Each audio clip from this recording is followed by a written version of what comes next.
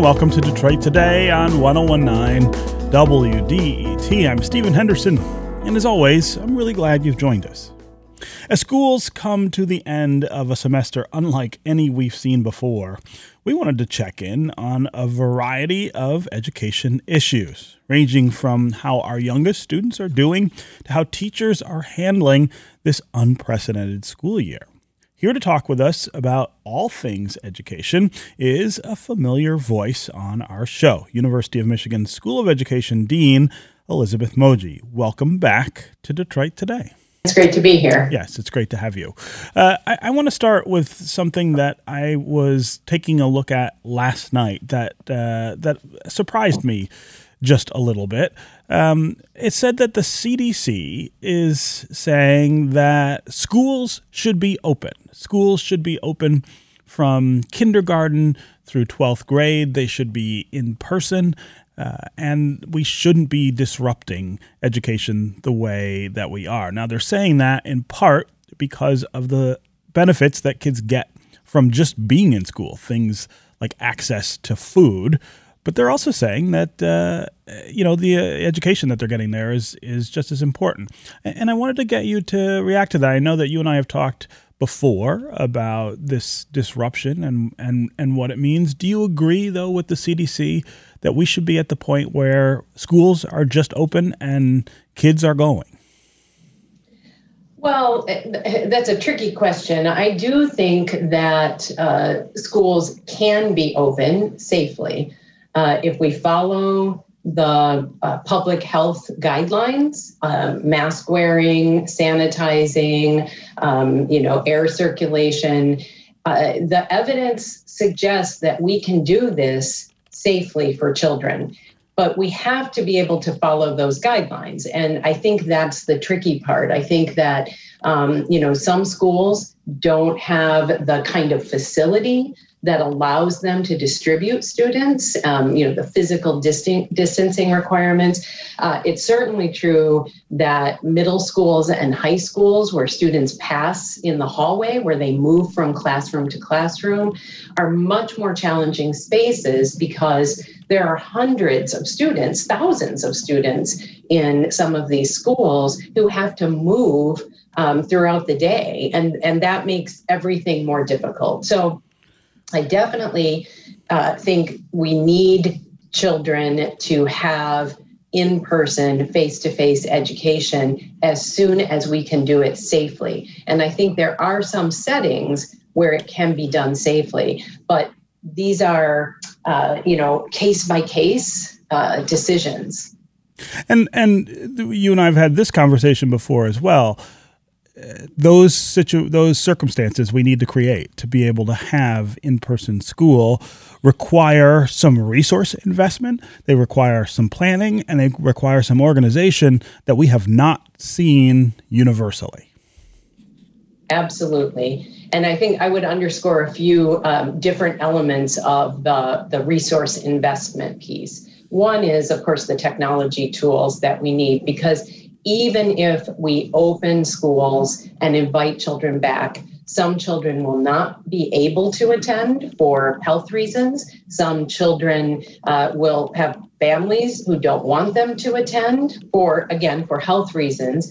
And there are, a whole host of challenges that will require technology tools that enable teachers to do hybrid instruction with some children in the classroom and some children at home. We also need incredible support for teachers to do the work, human support. We need people who can assist with the kinds of navigations that teachers must go through. Actually, that's true even in completely virtual environments. It's very challenging for teachers if they want children to do small group work, because they're sending them into breakout rooms, and it's not the same as being in a classroom with children. It's hard to monitor what's happening in those breakout rooms. Otherwise, it just becomes, a talking head staring at the screen kind of experience for children. So teachers want to do creative work whether it's virtual, whether it's in person, or whether it's a hybrid, and they need supports to be able to do that.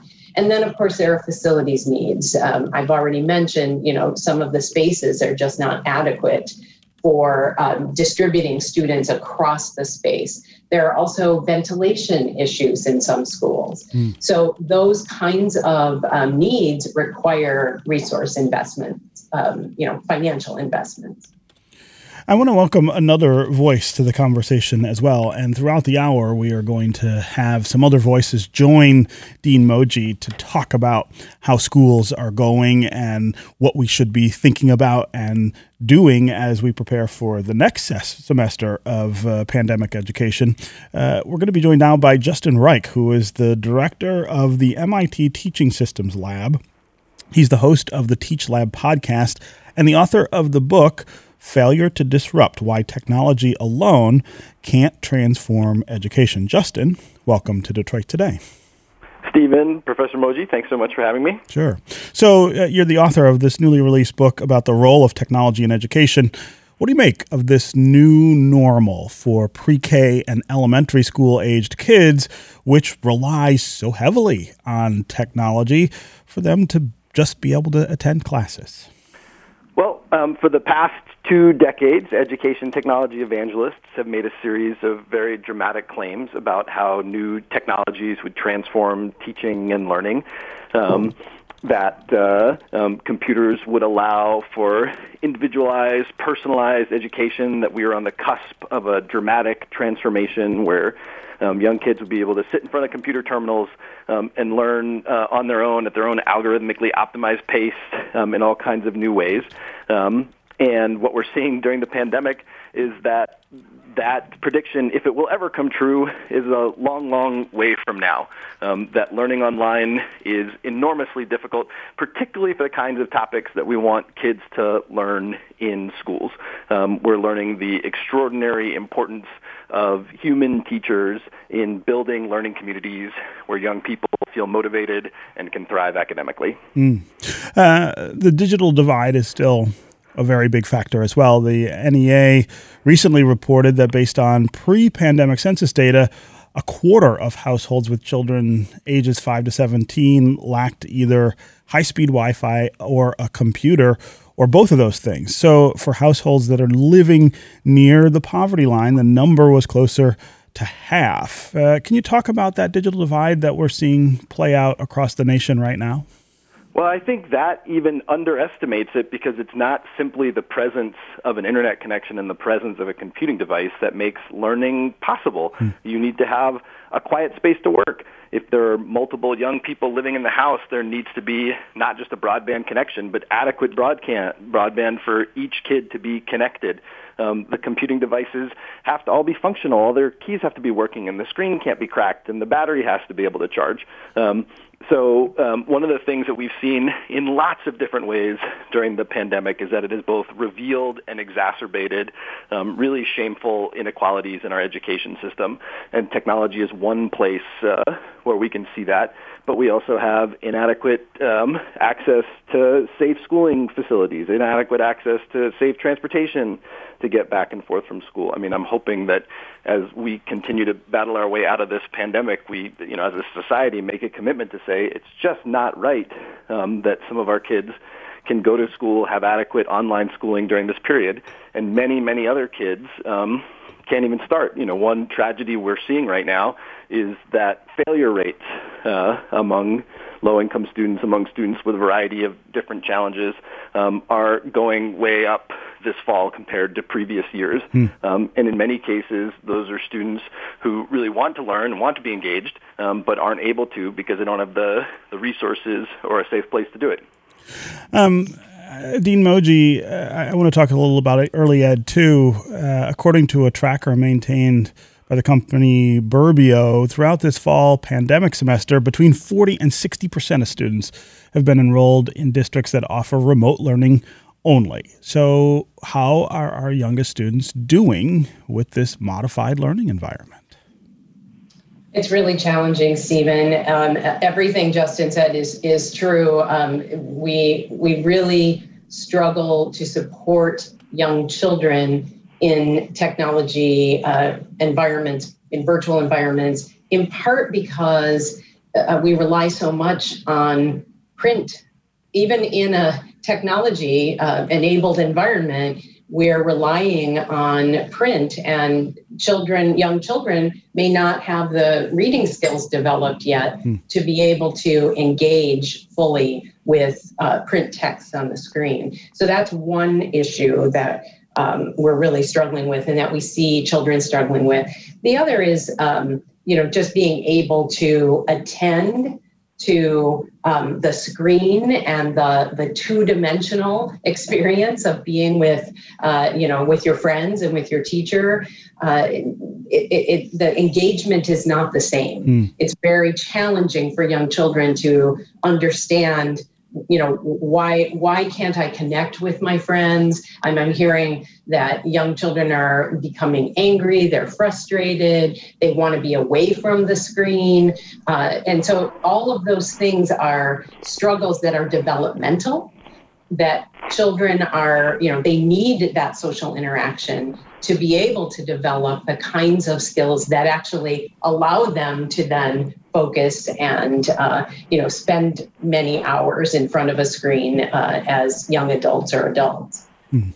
I'm talking with Dr. Elizabeth Moji. She's the Dean of the University of Michigan School of Education. Also with us is Justin Reich. He's Assistant Professor in the Comparative Media Studies and Writing Department at MIT and the Director of the MIT Teaching Systems Lab. He's also the host of the Teach Lab podcast and author of the book Failure to Disrupt: Why Technology Alone Can't Transform Education. We're talking about this first full pandemic semester in American schools. How is that going? How is the virtual learning going that many students are experiencing? How's it working for teachers and administrators? And are kids getting the education that they need? Are they getting the skills that we need them to pick up despite the pandemic? We also want to really hear from you this hour. Are you a parent of a K-12 student? How are you doing at this point in the school year? How are your kids performing? What's your communication like with the school and with the teachers? Have you found a new routine to help keep your child on task during the school day? Are you a teacher? Are you a college student? If you teach, attend, or support someone else who is attending school right now, give us a call and just let us know how the school year is going. Tell us how the experience has been as we approach the end of that first semester. As always, the number here on the phones is 313-577-1019. That's 313-577-1019. You can also go to the WDET Facebook page and put comments there. Or if you go to Twitter and hashtag Detroit Today, we'll try to work you into the show that way. Let's start with Aaron in Ferndale. Aaron, welcome to the show. You there, Aaron? Hi, I'm here. Okay. Yeah, go ahead. We're in Ferndale. Our school has a high percentage of children who are in poverty and receive free and reduced lunch, which is kind of a measure of that. And our school board has talked a lot about and is very focused on equity.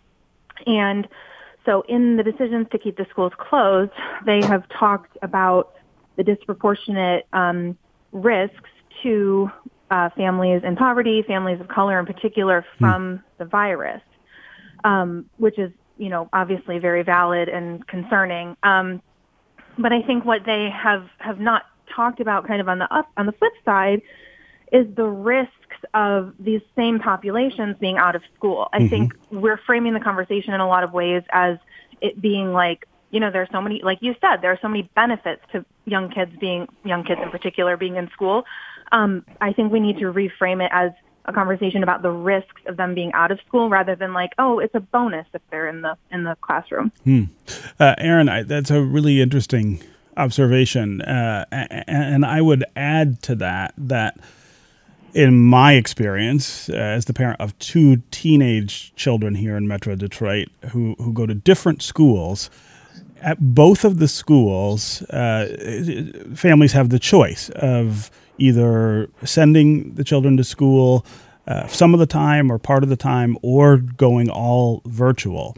And in both schools, administrators have had conversations with me this semester about the lopsided nature of that choice. In other words, families of color are overwhelmingly choosing to keep their children at home because of fear of the virus and because of the unbelievable impact of COVID-19 on the population, the black population here in Detroit. And white families, by much smaller margins, are choosing that virtual learning. And so if there is a difference, if there is an imbalance in the way that education is being provided for people based on whether you're in school or virtual, it is playing out along that racial gap as well.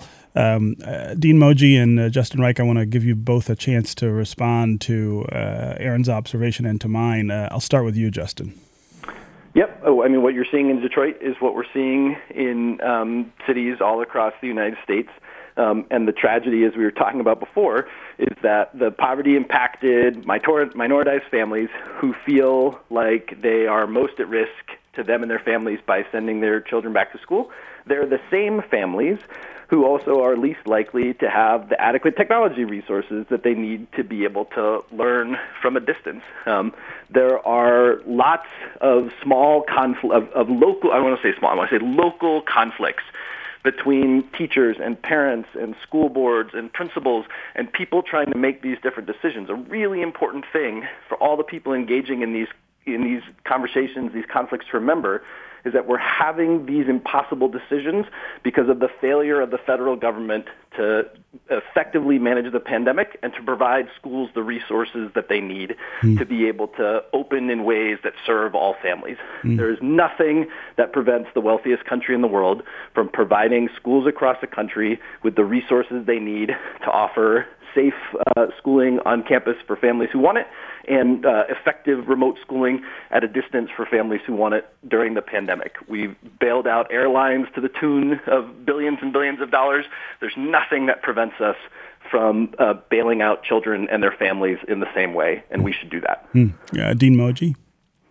Well, Justin said it beautifully and really said it all. There's absolutely no excuse for our failure to support families in making the right decision for their family, for their child's health.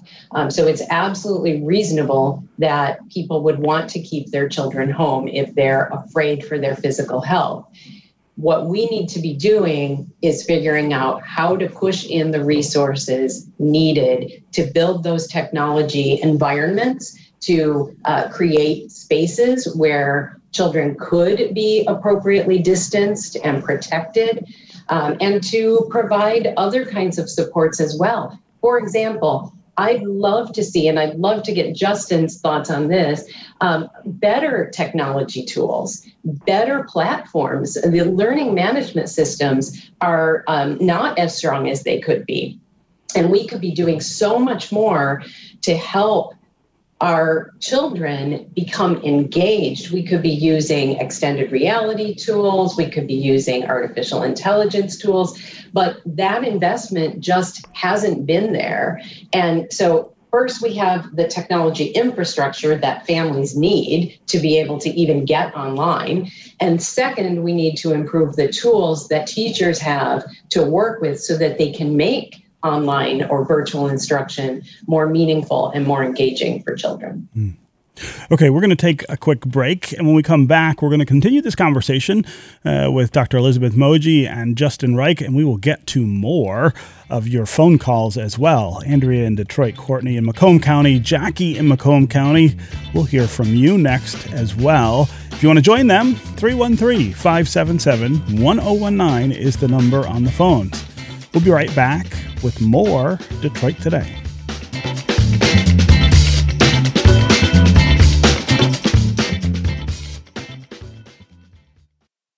WDET delivers trusted news, inclusive conversations, and cultural experiences that empower the community. 1019 WDET, Detroit's NPR station.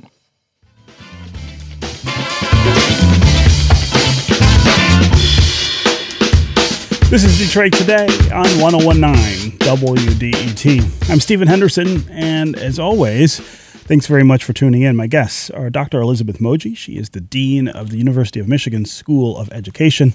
Also with us is Justin Reich. He's an assistant professor in the Comparative Media Studies and Writing Department at MIT and director of the MIT Teaching Systems Lab. He also hosts a podcast called Teach Lab, and he's author of the book, Failure to Disrupt: Why Technology Alone Can't Transform Education. We're talking about the first full COVID-19 semester that has unfolded in our schools, K-12, across the country, how all of that is going, how you feel your children are doing in school with all of the things that are different, all of the disruption that has taken place, and whether it's possible to expect that children are getting what they need amid all the disruptions. We want to hear from you about what your experience has been like this semester.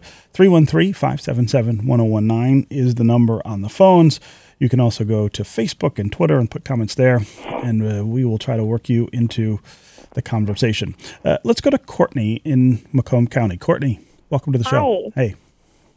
Hi. So I have a fourth grader, a second grader, and a 4-year-old who is doing online preschool currently at the moment. And we are in the Utica Schools District in Macomb County. And I just wanted to talk about my individualized experience. I thought Utica Schools has been doing a great job with the way that they've been handling everything since the pandemic started. We were online back in March within just a couple of weeks with a whole online platform called Schoology. And I think Schoology works really well for keeping everything organized in one place. All of their online resources are in there as well. There's links to all of the assignments. They submit all of their assignments right into Schoology. So that's been very easy. I can anytime pop on and take a look at what needs to be done for the day, and every teacher does it differently, so you kind of have to get used to the way that they're operating and running things. But for the most part, all of the schoolwork, and that has been easy for me to find. My second grader has had a considerably more difficult time than my fourth grader. She experiences anger a lot throughout the day, shutting her camera off because she's going to start crying and doesn't want people to see it. And then the teacher's asking everyone to have their cameras on, and she's frustrated, doesn't want to do the work. Just it's been a struggle with her more than anything. Yeah. I'm glad you called and shared that experience, Courtney. It's really interesting, especially the distinction among your children. Dean Moji, is there something about, again, that early education experience that just doesn't translate as well to the virtual learning? You were talking earlier about reading mastery and the text-heavy nature of virtual learning. That does seem to make it incompatible for someone like a second grader to be able to maybe manage that all day, every day. Right. And of course, I don't know Courtney's daughter, so it's hard for me to say for sure what she might be experiencing, but it certainly could be some of the literacy challenges. It could just be that she hasn't been in school that long. You know, she is new to school and new to the kind of social organization of school. And so there's a learning curve. There's a way that young children learn to work as part of a group, part of a class. And that may be some of the challenge. It may be simply interpersonal. I know that I'm hearing about children who are feeling that their friends are mad at them. They can't connect in the same way. And they don't know how to manage that. They don't know how to process it because they don't get to have those face-to-face interactions and the kinds of conversations that they need. And I think it's so interesting what Courtney shared about the video, because for teachers, without having the video on, they're teaching to blank screens. But for children, they feel exposed. And we've all now sat probably in multiple meetings, whether it's Zoom or Microsoft Teams or whatever the platform might be, and you feel like everyone is staring at you, but of course they're not. And that might be what Courtney's daughter is experiencing, that everyone's looking at me.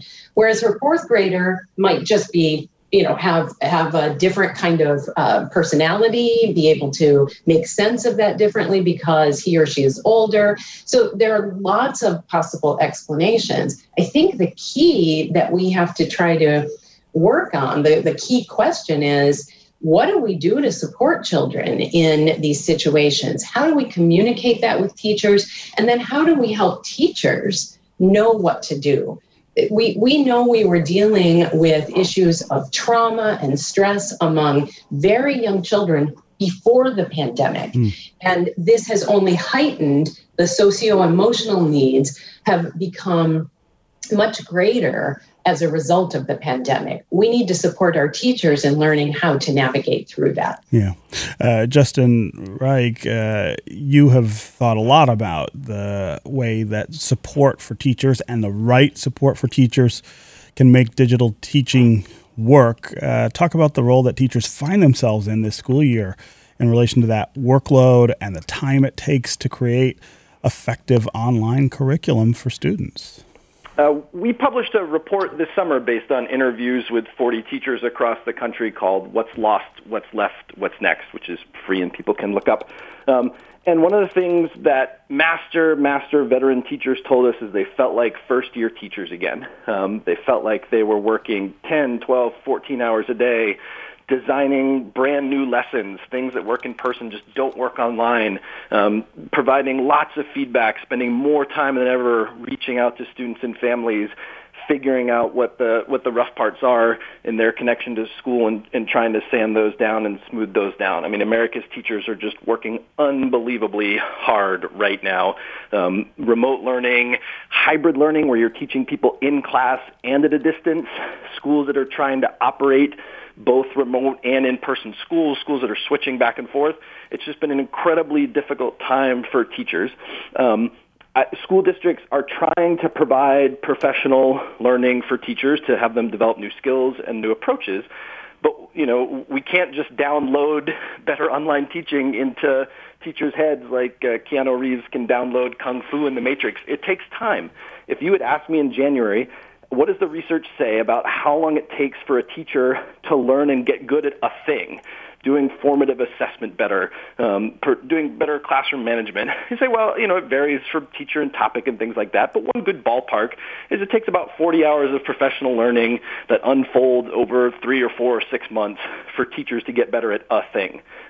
We're asking teachers to completely reinvent their practice.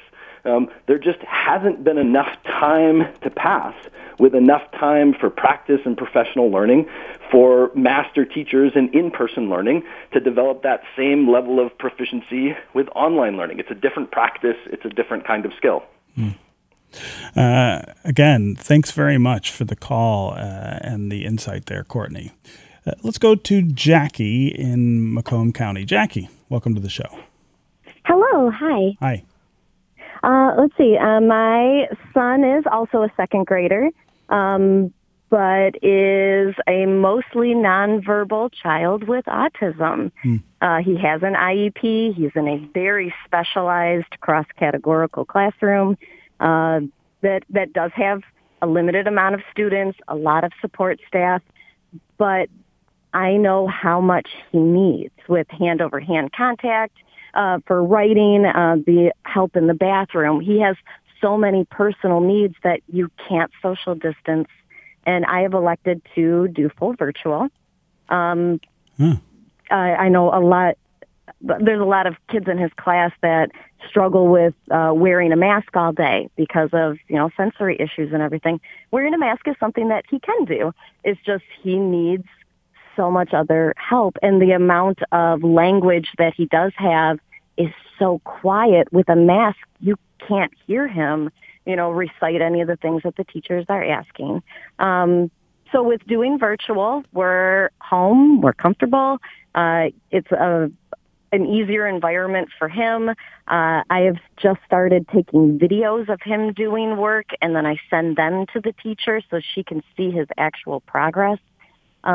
It's really hard to maintain IEP goals and stuff, but I have talked to the staff at their school. They're very supportive. Wow. Anything I need, they're trying to provide, trying to keep up with IEP goals and everything as best as we can. Yeah, but when it comes to video chat, he won't sit in front of the computer very long. Yeah. It's really hard for him to participate. He just speaks so quiet. It's a really, I'm really glad you called, Jackie, because I think one of the things that gets lost in the discussion about all of this is what happens to kids with special needs, with different needs, and how schools are able to adapt what they're doing to make sure that those children are not left out any more than anyone else. I'm glad to hear that the school that you're working with seems to have gone to great lengths to make that work. Justin, I wonder if you can give us a sense nationally of how we're doing on that front with kids who have different needs than other children. Well, I think there has been some level of innovation depending upon what the specific individual education needs are. I think there have been some interesting advances in teletherapy for things like speech pathology, where we're learning as a field new ways of doing some of this work at a distance, and some of this may benefit us in the future. Lots of rural schools can't keep a full-time speech pathologist. Maybe they can help kids by using speech pathologists and other kinds of therapists at a distance. But for the specific case that your caller describes, where it really requires close in-person contact, these families have benefited from, have depended on teams of teachers and caregivers in schools. Certainly one of our top priorities in our districts and our states as a nation has to be to get our most vulnerable kids who have the highest needs back into safe physical settings where they can get that kind of care. Okay, we're going to take another quick break. When we come back, we'll continue this conversation. I want to thank Justin Reich, assistant professor at MIT, for being with us. Justin, it was really great to have you here for this conversation. Thanks so much for having me, Stephen. Yes, and we're going to keep Dean Elizabeth Moji of the University of Michigan School of Education. When we come back, we're going to add another voice. A local superintendent is going to tell us how things are going in his district. We also want to continue to hear from you on the phones, 313-577-1019. Call and tell us how the school year is going for you and your children and in your community. We'll be right back with more Detroit Today.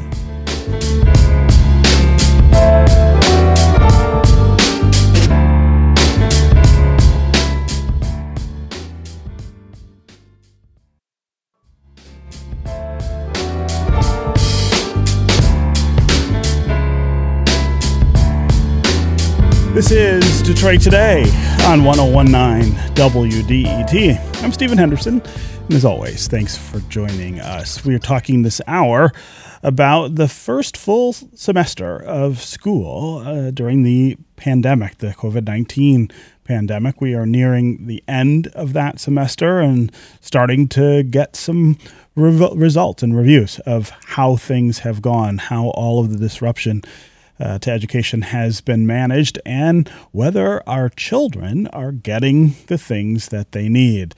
We've got Dr. Elizabeth Moji, who is the Dean of the University of Michigan School of Education, here with us. And I want to welcome another voice, another local voice to the conversation. Mark Greathead is superintendent of the Woodhaven Brownstown Schools District and president of the K-12 Alliance of Michigan. Mark, welcome to Detroit Today.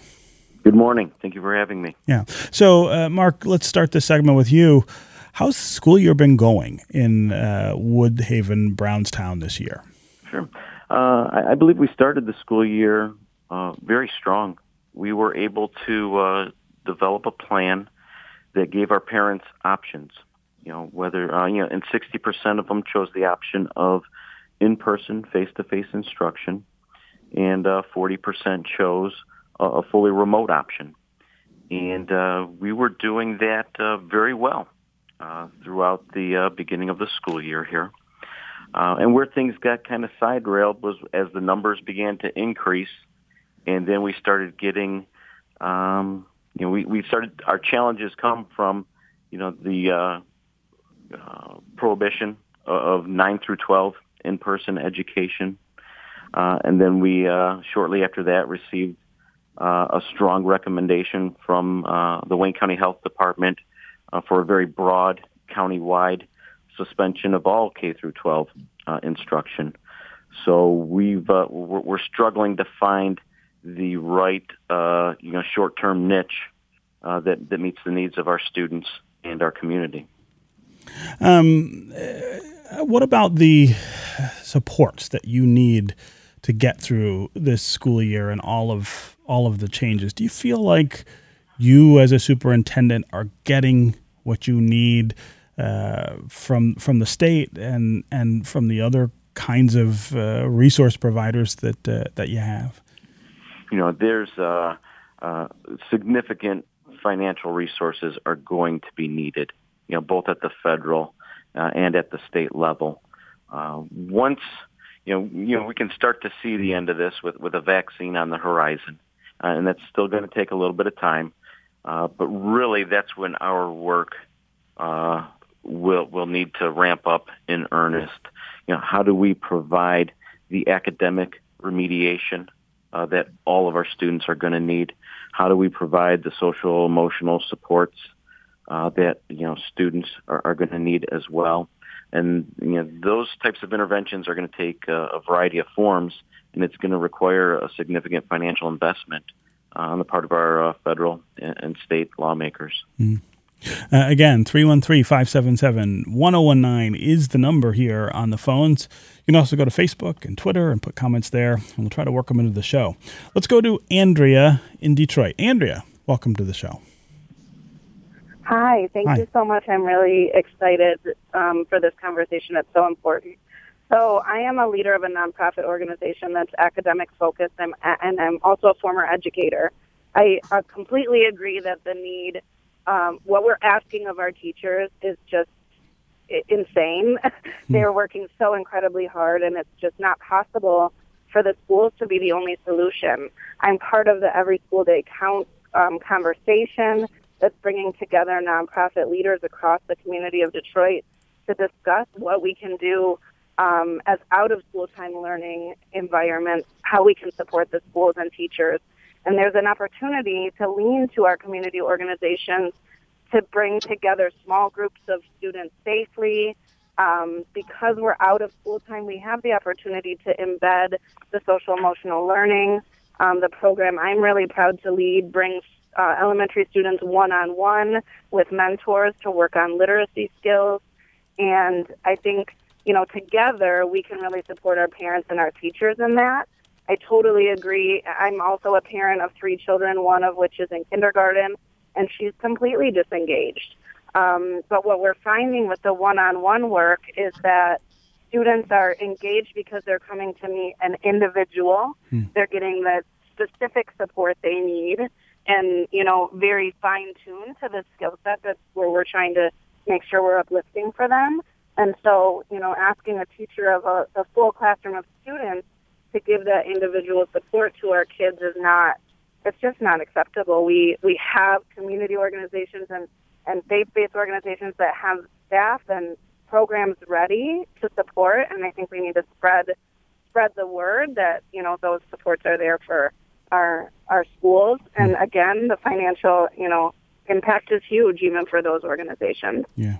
Andrea, I really appreciate the call and the information, and I'm glad that you're doing what you think you need to do to try to make this situation better and more manageable for lots of different families. Let's go to Hemang in Canton. Hemang, welcome to the show. Hi, long-time listener, first-time caller. Oh, very good. It's a really interesting topic, and I wanted to share my first-hand experience. My kid goes to Plymouth Canton School District, and she changed from charter school to public school starting this school year. So we were enrolled in Safe Start programs, which involves in-person learning. And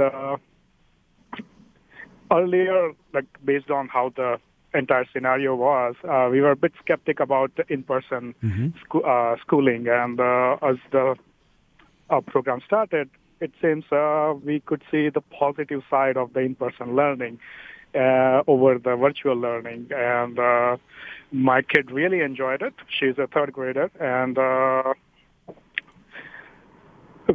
during the school, during her...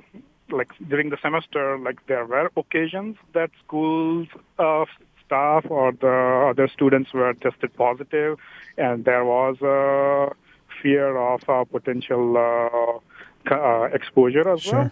Yeah. So we ran into the situation too. And I had a discussion with the principal and the school nurse to talk about it. Well, can't we just have some technological equipment in place, for example, thermal scanner, so that when the school kids are coming to school, then they can be monitored for their body temperature. And it was a simple thing if you think about it. It could be done, and of course it needs financial support though.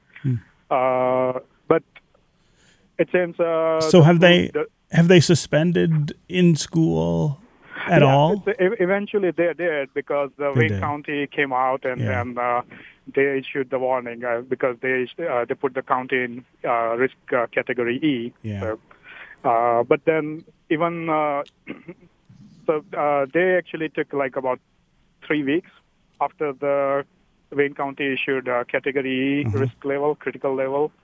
It seems there were some political views involved as well from the superintendent, I believe, school superintendent, school system superintendent, and that also played a role. But then around that time, the cases of exposure were coming out to be, they were increasing, and we were also concerned for the in-person schooling as well. But then I believe we are presented with a unique situation, both parents, kids, and then teacher and school staff, school superintendents, everyone.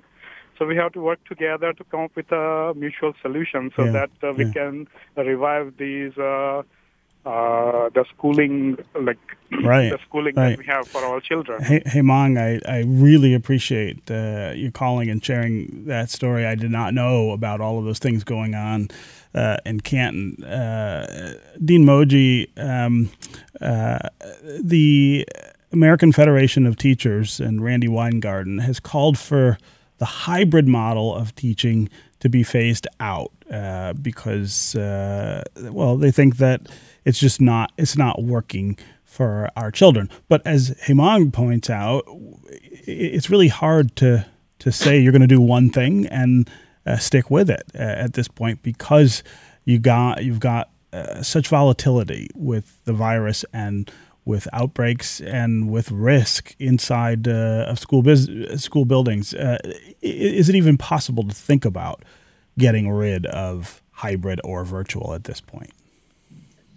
I don't think it's possible to say that we can simply eliminate it, because we will have families who will send their children to school when schools are allowed to open back up, and we'll have families who won't. And we have to keep educating all of them. What I would suggest instead is twofold. One is more resources, more human resources who can help in classrooms. Now, I know this is a big challenge, and my superintendent colleague on the call is probably rolling his eyes and saying, where are we supposed to get these resources? But the fact is that we need support for teachers to be able to do hybrid teaching so that all children can benefit from learning opportunities. The second thing I would say is I really want to underscore what Andrea, your previous caller, talked about, and that is the ways that community-based organizations can try to push in some supports, whether it's volunteers who can come in and read with children in physically distanced settings with masks, whether it's people who can push in supports in the virtual setting, and finally, people who might be able to help children engage in physical activity. That's the other piece that we're missing here. Again, children are sitting, and that was true in schools before when we were in person, but it's exacerbated in the virtual environment. They're sitting for long stretches of time. We're hearing about weight gain. We're hearing about anger and frustration. And so if we can think about how we pull in more supports for teachers, better professional development. We're working on some things with Michigan State University and Michigan Virtual University to provide free professional development for teachers to maintain inclusive education in online settings, but also people who can help teachers manage all of the activity that might be happening both in person and in virtual settings if we're going to try to maintain hybrid instruction. Yeah. Mark, I wonder if you can talk about the plans for the coming semester. And you have to also start thinking, I would wonder, about next fall and what school is going to look like. Is hybrid here to stay? Is virtual learning going to be something that we're going to live with all the time? I think we're going to have to find a way. If by hybrid you mean the remote option for parents and for learners, I think that is something that we're going to have to find a way to deliver on as long as the need is there. We can't just turn our back on these young students and these learners. So finding a way to do it and do it to the best of our ability, and personnel capital is going to be the number one need. Pre-pandemic, we know we were already facing a teacher shortage. Combine that with increased anxiety in terms of entering into the field. It compounds the challenges that we were facing. But that is the number one need. In our model, where we have when we're in our hybrid model, when we have our children in 50% of the time and they're asynchronous learning the other 50% of the time, unfortunately, that professional teacher is with the other half of the students during that time. And so it becomes self-directed.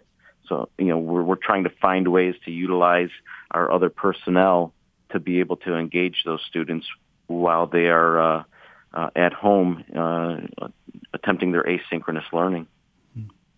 Again, 313-577-1019 is the number on the phones. Rebecca in Ann Arbor. Rebecca, we've only got about 2 minutes left, but I wanted to get you into the show here. Hi. Hi. I have quite a few comments, but I'll keep them brief. Okay. First of all, I think that the teachers in the schools are doing everything they can, and I think people need to realize that this is an extenuating circumstance, and, a lot of people, especially around me, are pretty entitled to me. They act pretty entitled in how could they not, how could it not be perfect? How could it not be better? And I just think that, we all have to be thankful and just sort of roll with it, Yeah, go ahead, Rebecca.